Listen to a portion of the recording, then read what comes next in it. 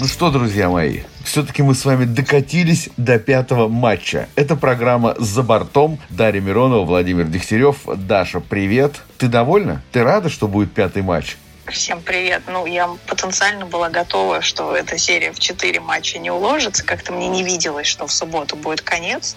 Поэтому, будет 5-й матч, да. И знаешь, просто вот я даже... Здесь, наверное, надо по порядку посмотреть все игры, но насколько была скучнейшая атмосфера сегодня, это, скажем так, Флорида пока не готова быть штатом, который принимает Кубок Стэнли. Принимает вообще в целом хоккей.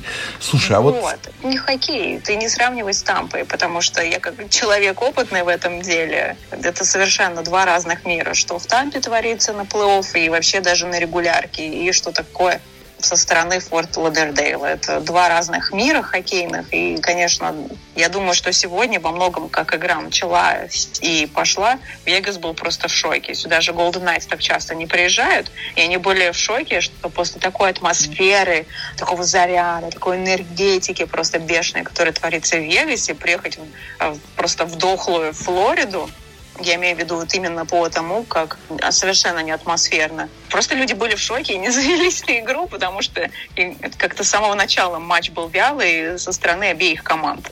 Ты знаешь, действительно, я с тобой соглашусь, он как-то вот начался настолько... Даже, ты знаешь, наверное, не вялый, а очень осторожно. Посмотри, количество бросков в первом периоде. Такое ощущение, что и те, и другие, знаешь, побаивались как-то бежать вперед. С одной стороны, вроде как бы и Флориде терять нечего. Проигрывает команда 0-2. Надо отыгрываться в серии. А Вегас такой, давайте посмотрим, что придумает Флорида. Да? Давайте подождем, посмотрим, что они придумают. А от этого уже будем исходить. То есть Вегас где-то тоже отчасти, если, знаешь, не побаивался, наверное, такое слово нельзя говорить, но осторожничал, явно осторожничал. Осторожничали и те, и другие. Такой осторожный хоккей какой-то проходил. Не знаю почему. Я осторожного хоккея не увидела. Я увидела, что даже к концу первого периода очень было снега в площади ворот, на пятаке. Люди, наверное, непринужденным взглядом тоже смогут это заметить. То есть качество льда оставляет желать лучше. Эта информация у меня подтвердилась и после игры. Поэтому никакой осторожности не было у хоккеистов Вегаса. Вообще шайба не клеилась, клюшки. Много не получалось. В Флориде понятно, что более-менее привычно работать в такой обстановке, когда и душновато на стадионе, потому что здесь это климат такой. А Вегасу понадобилось время, чтобы вкатиться. Но опять большие есть вопросы к тому, что почему вы не заботитесь о качестве льда, и у вас хоккеисты, вратари, Бобровский стоял в куче снега, можно сказать, в сугробе, просто уже к концу первого периода. Вроде как бросков-то нет, а, извините меня, снега везде полно. И это было очень здорово заметно и по ходу матча. Слушай, может, это специальная тактика такая? Мы же не знаем. Да, кого? Мариса, что ли, который ходил перед игрой и подметал лед специально, снег, что ли, наводил? Да нет. Давай, слушай, по порядку реально вернемся к первым двум матчам, потому что насколько это было круто, насколько это драйвово, конечно, молодцы. И я, наконец-то, потому что на Востоке плей-офф все-таки скучнейшим образом складывался, начиная со второго раунда, вообще в целом картина, я не говорю конкретно даже про Флориду, на Западе как-то было и повеселее, и хоккей там более какой-то энергичный, по крайней мере, в этом сезоне. Поэтому, конечно, было круто вообще так наконец-то понять, что Кубок Стэнли, я уже сама начала такая заряжаться, открываться. И опять вспоминайте, Флориду, да, мы это обсуждали, что там есть игроки, которые целенаправленно занимаются грязью, такая стилистика у тренера, такая стилистика у новоиспеченных звезд команды. И в первом матче под руку кто попал? Петранджело. Просто понятно, что у человека уже была дисквалификация в этом плей-офф, и просто очень сильно бросал в глаза, насколько до него докапывались, пытались вывести его на эмоции, просто не давали ему жизнь. Так же, как Качук и Беннет под кожу залезли тому же Бернсу в предыдущем раунде, понятно, что в первой игре они взялись за Петранджело. Вторая игра нам чем больше, наверное, запомнилась, то, что было невероятное количество удалений, и Бобровского поменяли. Да, это точно. Там еще, знаешь, сегодня опять по игре вспоминаю, понятно, я думаю, что 4-й матч будет совершенно другой по качеству, потому что всем нужно, опять все думают, что в Вегасе жарко, Флорида это абсолютно, в Вегасе реально жарко, сухой воздух совершенно другой, Флорида это другое. Здесь потно и мокро. Так вот, Барбашов, насколько он все-таки круто смотрелся в первых 2 матчах. Понятно, что этот мандраж, искушение, все оно есть. Было просто невероятно круто за ним наблюдать. И несмотря на то, что за ним там тоже охотятся. То есть это человек, который может отработать вообще везде. И даже вот вспоминая его карьеру, это же так здорово. Человек прошел вот как вот абсолютно с основы, с базы здесь, да, с нуля, пробивался в состав. Теперь у него там уже такой огромный опыт, и насколько он в Вегасе тоже чувствует себя комфортно. И шайбу может забросить, и продавить, и замочить, и двинуть бор. Там этот силовой на Гудосе до сих пор показывает. Опять то же самое пытался Гудос повторить. Вроде как здоровый человек, и перед серией тоже там что-то всех запугивал, говорил, что все, там всем конец, я им такое устрою, меня надолго запомнит. Каждый раз, когда он пытается разбить Барбашова, получается, что разбивается сам. Ну, слушай, Ваня тоже, в общем-то, крепкий товарищ. Ну, слушай, тут, скажем, он гораздо крепче, чем многие про него могут думать. По билетам тоже интересная ситуация. Естественно, вот, может, уже эту тему вам рассказывал, но Вегас — это такой город, куда люди приезжают, тратят деньги. И там они тратят абсолютно любые деньги. Даже если бы в Вегасе билеты были дорогими, дороже, чем во Флориде, люди все равно ходили на хоккей, потому что это шоу. Это шоу, это там, хоккейный театр, это атмосфера, эмоции, алкоголь, там, женщины, все, что вам нужно. Здесь, во Флориде, я вам тоже рассказывала, что сначала какие-то невероятные вообще цены заломили на билеты. Я предупреждала в предыдущем выпуске, что все это закончится тем, что в день игры цены просто будут сильно снижать, чтобы арена хоть как-то забивалась. Так и было. Если неделю назад билеты там у нас доходили под $600, это без налога. Это без налога. Один билет, что-то там 500 плюс с чем-то. То сегодня перед матчем билетики можно было приобрести и за $200. Серьезно? Ну, там плюс налог, это, да, получается где-то 250. На финал? Да. Офигеть. Слушай, это ерунда, потому что даже возьми, пожалуйста, вот сенсационную новость про Месси. Извини, простые билеты стоили до новости $30, после новости они стоили 530. Это опять, это все без налогов, это базовая цена.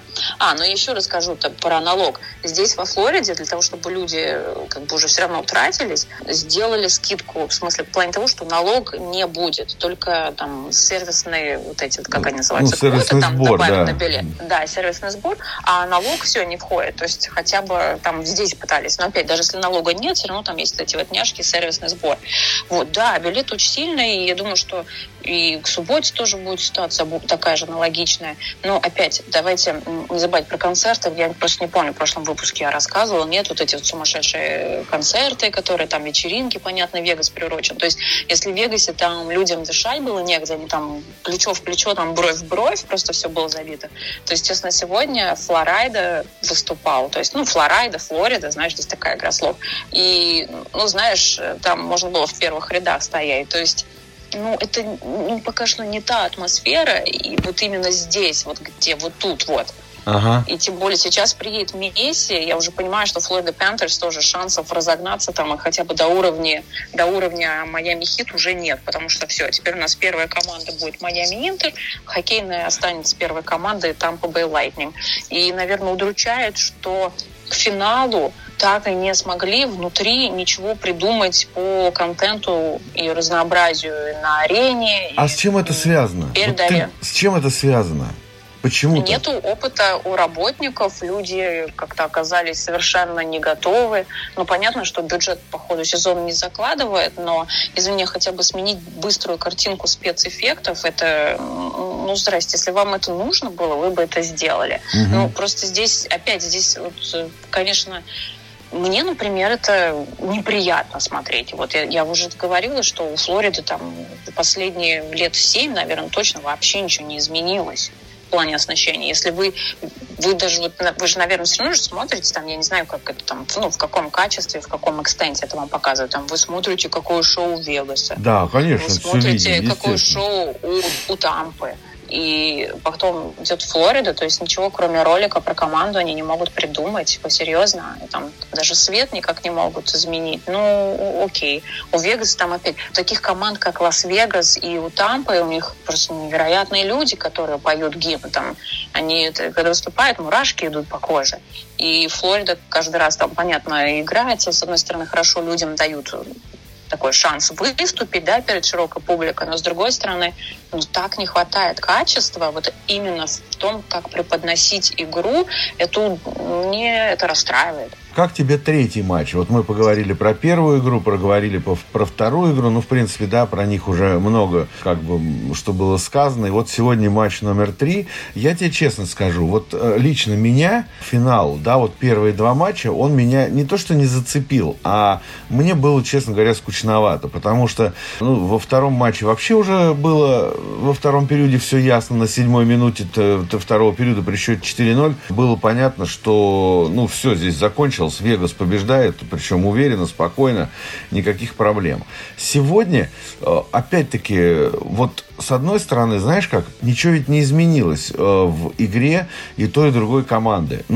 Как по мне, очень много грязи, очень много зацепов, какая-то я еще даже это для себя отметил, если у Флориды идет агрессия, то она идет больше на игроков, а агрессия Вегаса, она больше идет на ворота соперника. То есть, одни стараются атаковать, играть в хоккей, другие стараются, в первую очередь, агрессивно действовать против других игроков другой команды.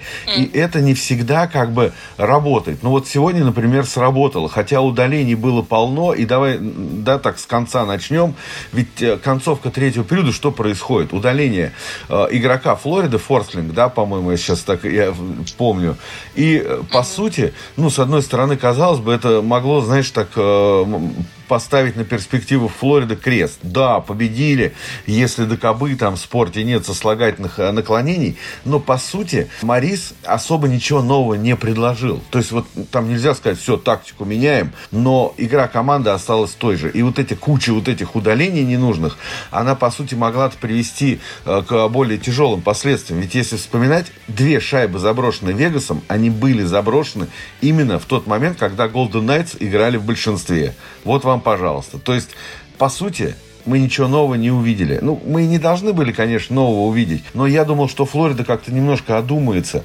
что, парни, хватит хватать эти всякие удаления вообще. Дисциплинируйте игру свою, хоть немного. Все, они сегодня я закончил. Уже были, я и выговорился. На самом деле, такая грязь, которая была в первых 2 матчах, опять, это просто тошнотворно, потому что там было много связано уже не со спортивным поведением, и зачем убивать соперника? Ты уже, да, это все верно говоришь, обозначил. Одна команда старалась играть в хоккей, другая больше сконцентрирована была на том, чтобы ломать и убивать. Что, это получалось у Флориды несколько раундов, это проходило, да, залезать там под кожу, доставать кого-то, но хотелось бы все-таки видеть больше хоккея. По крайней мере, в первых 2 матчах это, может быть, там с переменным успехов, но мы все равно это увидели. Даже в эмоциональном плане, вспомни, в первой игре, по-моему, да, Вегас вроде так хорошо начал, понятно, все такие заряженные вышли, но уже где-то к 11-й минуте команда подостыла. И как раз когда Флорида там преимущество свое и перехватила, да, но хотелось бы, да, меньше видеть грязи 100%. Сегодня судьи, честно сказать, удивили еще больше обычного, потому что впечатление было, что они сегодня хотели быть главными героями на льду, потому что они свистели вообще не по-детски, надо, не надо, прям, с перебором в обе стороны, серьезно. И согласен, такой, не знаю, может, у них там установка, или потому что Гарри Бэтмен был на игре, и так много жалуются в этом году на судейство, там, и они хотели показать, нет, мы здесь, мы все видим, мы работаем. Перебор был 100%, они просто сбивали ритм игры. Что касается, ничего там не изменилось, наверное, первые 2 матча тоже, я не знаю, я надеюсь, у людей нет таких больших претензий к Бобровскому, по сути, потому что вратарь может сделать, он свою работу 2 матча 100% выполнял. И в плане того, что, говорю, Флорида наконец увидела то, что почему-то никто не догадывался сделать в предыдущие раунды. Это, во-первых, когда выходит Ткачук, под него выпускают другое звено, не лидирующее, а под него выпускают выпускают людей, которые могут, задерутся они с ним, удалят там игрока 4-го звена. Это не страшно для Лас-Вегаса. Им главное, чтобы лидеры играли, и никто их не доставал. Пожалуйста, они просто выпускают под Кучука таких же дерзких ребят, которым вообще пофиг, что он там им толкает, что он там бьет. Они тоже сам могут ответить. Поэтому во второй игре Ткачук элементарно там нахватал свое, пошел отдыхать. Дальше, наверное, круто. Опять, это же хоккей. Вот так оно должно быть. У Вегаса постоянно кого-то держит на пятаке Бобровского. Вот и все. Бобровскому, там, большинство шайб, которые даже там к нему залетали первые 2 матча, он их просто не видел, потому что классно команда Вегаса работает на скрининге. Почему до этого там та же Каролина не догадывалась это делать? Да бесполезно бросать ему 50 раз, потому что большая часть вратарей вообще любит, когда им много бросают, в том числе Бобровский. Да хоть 70, да хоть 80 бросайте. Вы закройте вратаря, прежде чем вы бросаете, чтобы ему хоть какой-то... Да, об этом просто очень многие говорили, да. Не знаю, кто об этом говорил, я только знаю, что Вегас это хотя бы делает.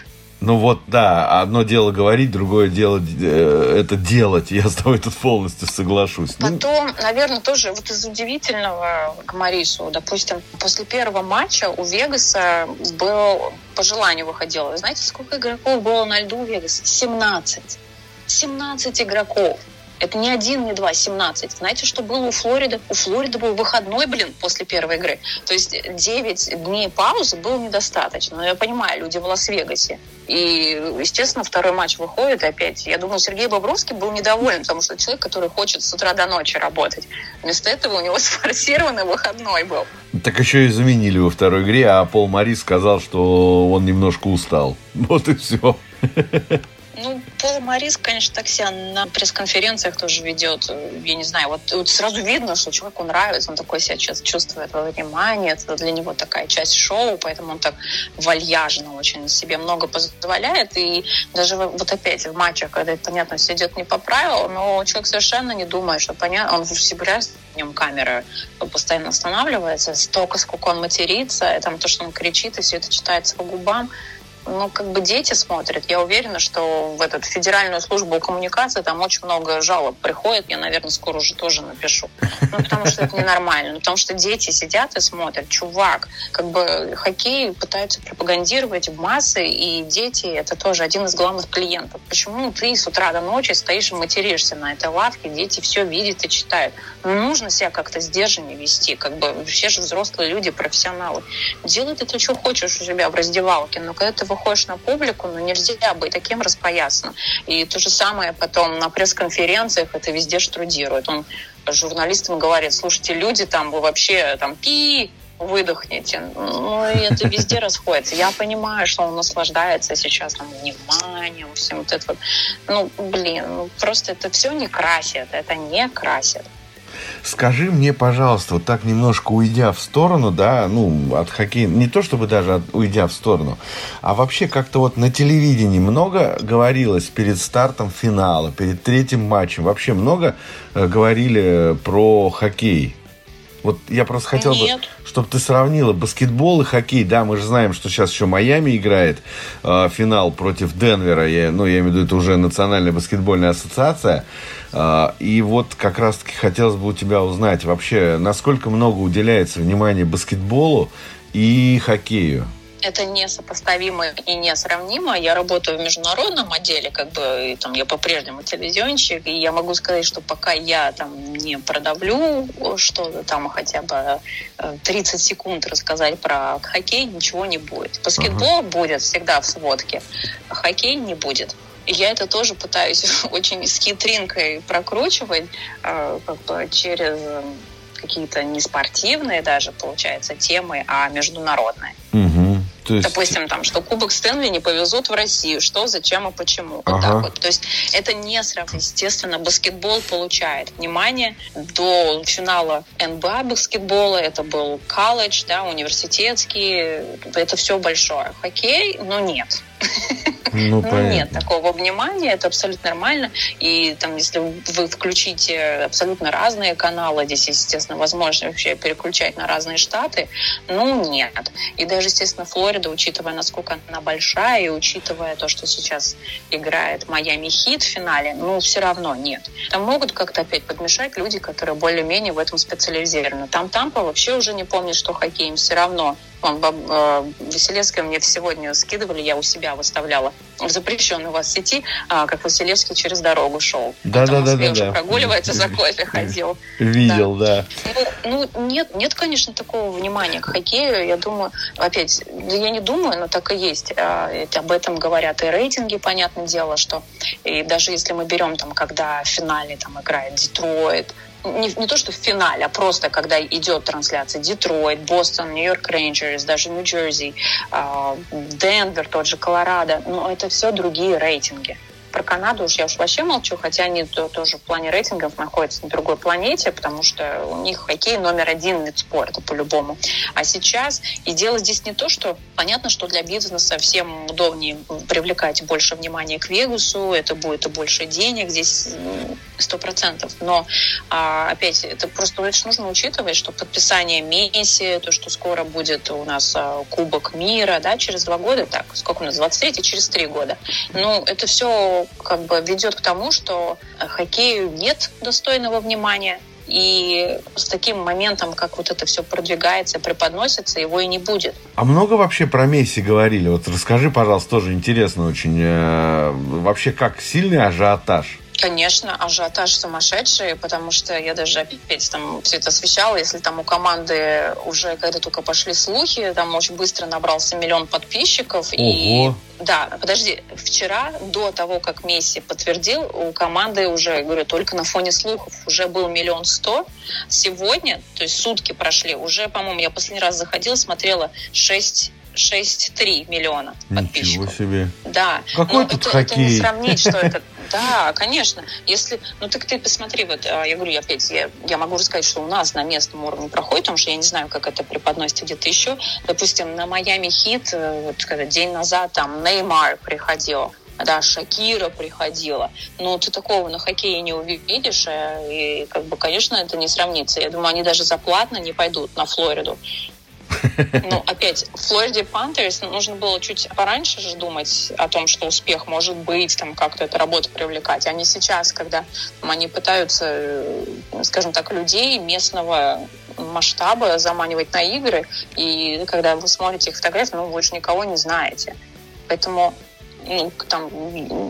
нужно работать и работать команде, и я не знаю, на самом деле, насколько есть нацеленность, потому что я помню совсем недавно, Владимир, когда еще Спорт ФМ был, я тебе, помню, приезжала и рассказывала, там сейчас Бэтмен объявил, и понятно, что Флорида — это номер 1 штат, где хотят больше испаноязычную публику привлекать, и Флорида, по-моему, была первой командой, которая стала запускать бродкасты на испанском языке. Да. И у нас, по-моему, сейчас только в 3 командах, по крайней мере, так совсем недавно было, в 3 командах до недавнего времени на постоянной основе. Это в Техасе, значит, было, во Флориде, и не вспомню, выскочило из головы, где еще в 3 штате были испанские трансляции. Как-то, конечно, опять я понимаю, о чем они говорят, но ты же понимаешь, сейчас все испанцы уйдут.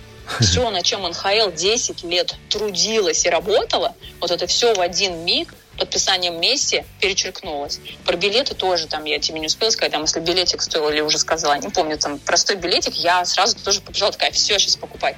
$30 стоил простой билет Майами Интер. Теперь этот билет стоит 530. Пришлось команде перекрывать. Да, команде пришлось перекрывать продажу на несколько часов, потому что, естественно, перекупщики сразу оживились, это все. Да, это нереальный ажиотаж. Тут все просто на панике, в шоке уже, где все это покупать и так далее. Команда, тут же надо понимать, опять, здесь не только имеется в виду команда Майами Интер, Дэвид Бекхэм, да, но тут же и сработала и сама лига, тут подключился Apple, потому что Apple — это официальный провайдер, телевизионные права имеет на МЛС. Да, они же сейчас заключили там контракт, с МЛС. Сработали корпорации. Понятно, что у Майами Интер нет такого бюджета, но когда люди объединились и поняли, что там это лучшее, что могло случиться вообще для футбола в Америке, да, люди объединились и сделали такую цель. И поэтому Гарри Бэтмен может сейчас там ходить, отдыхать, работать, много делать, все, что хочет, но приезд Месси и именно во Флориду, я вам говорю, для НХЛ очень многое убивает во Флориде. Давай к хоккею. 4-й матч. Понятное дело, что сильно ничего не изменится. Будет все то же самое происходить. Вот даже если, знаешь, просто взять статистику сегодняшней игры. 31 заблокированный бросок хоккеистами Вегаса. То есть вот 3 матча у Вегаса по блокированным броскам очень и очень много. То есть, это, знаешь, с одной стороны, вроде, смотрите, Флорида атакует, смотрите, Флорида там что-то придумывает, а вы говорите, вот она играет такой хоккей. С другой стороны, все эти броски, знаешь, такой бросок броску рознь, потому что можно там пулять от синей линии и блокировать эти броски, да, и не создавать трафик перед воротами, но это все равно будет заблокированный бросок. Вот твои ожидания от 4-й игры, вот что ты ждешь? Все будет вот так же продолжаться, как было? Или, может быть, мы увидим Вегас чуть более такой не агрессивный, а чуть более, жаждущий победы? Потому что вот сегодня Вегас только во втором периоде, скажем так, вот в начале проснулся.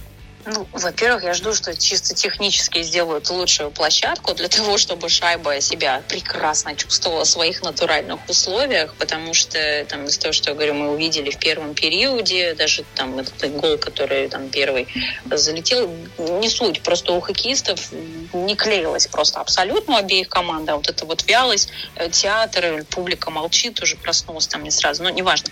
У Вегаса, понятное дело, что на фоне всего, я думаю, что они за день-то опять накатаются, там, принюхаются, посмотрят, учтут. Падения, они же полезны. И, конечно, хочется увидеть более яркий матч 4-й. Первые 10 минут, там что-то за 10 минут вообще что-то один бросок, но, понятно, это не годится совсем. У меня, наверное, большой, не то что вопрос есть, но вот я смотрю, мне, во-первых, очень Стивенсон, у человека несколько раз была возможность забить, там у него тоже Бобровский молодец, всегда включается, White Cloud, как здорово блокирует, тоже молодец. Вот. И Ткачук, когда временно он ходил, вот честно сказать, Флорида хотя бы задышала. Там, когда не нужно играть все время на одного человека, вроде как команда там пытается что-то сообразить, и на льду, и уже такой грязи нет. Вот хочется меньше грязи, вот честное слово. Судьи уже обсудили их тоже. Экбланд, вот знаешь, вот этот момент тоже такой, я не знаю, это нервы, что там они тоже разберутся. Это именно со стороны Флориды, когда Барков получил удаление, тоже абсолютно ненужное, да, человек на пятаке стоит, зачем-то тыкает в спину. Хорошо, отправили его отдыхать. Играют они спокойненько. В меньшинстве, зачем Экбланд занимается тем же самым? Тыкает соперника на пятаке, посмотрел передачу Айкела, и из-под него же еще и забили. То есть вот эту вот грязь, ее надо убирать. Потому что, я говорю, судьи, если так дальше будут свистеть и мешать, хоккеисты должны все на льду оставлять и разбираться. Айкелу, несмотря на сколько человек круто шайбой обращается и катается, и в то же время столько вопросов к нему по поводу того, что он мало бросает. То есть человек может играть лучше, он все время ищет передачи, он задерживает, сбивает вот это движение, темп. Я же не могу к человеку залезть в глаза, может, он еще потенциально в глаза, главное, сказал, не могу человеку в глаза залезть. И в голову тоже. Я не могу это назвать там зоной комфорта, но как будто бы, не знаю, опять для него же это первый плей-офф, может быть, он там слишком старается, хочет быть командным игроком и работает на всех, но нужно ему больше самому бросать и брать инициативу. Как в Баффало. Он все время ищет передачу, у него есть шанс, да бросает, и нет, он все ищет, что-то все крутит, смотрит, суетится.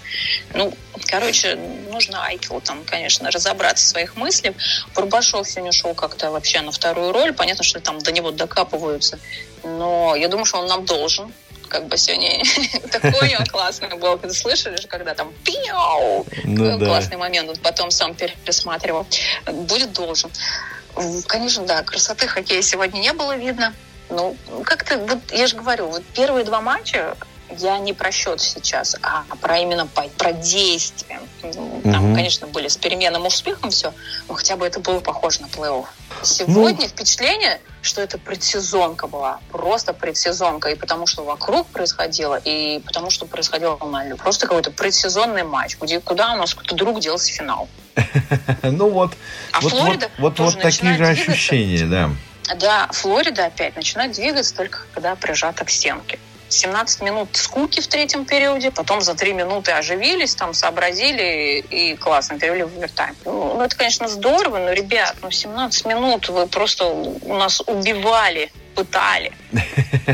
Ну что ж, в любом случае, ждем этот 4-й матч, а он уже здесь не за горами. Теперь уже в любом случае 5-й матч будет, так что как минимум 5 матчей слушай, нам... так я рада за 5-й, потому что там хотя бы будет громко опять вот это вот драйв, мандраж, все заведутся, будет классно. Ну что ж. Поеду в Вегас. Давай, нам покажешь, что там будет происходить. Это программа «За бортом». Дарья Миронова, Владимир Дегтярев. Даш, мы с тобой на связи, так что обязательно будем наблюдать за происходящим. Тем более, финал, последние матчи в сезоне, так что надо не упустить каждую деталь. Причем даже, я бы сказал, не то, что хоккей, а вот около хоккея сегодня было очень интересно, что ты нам рассказал такие вот достаточно интересные вещи. Это вообще очень интересно, когда вот изнутри ты видишь, что происходит еще помимо самой игры. Это правда, это очень важно. Спасибо. Спасибо.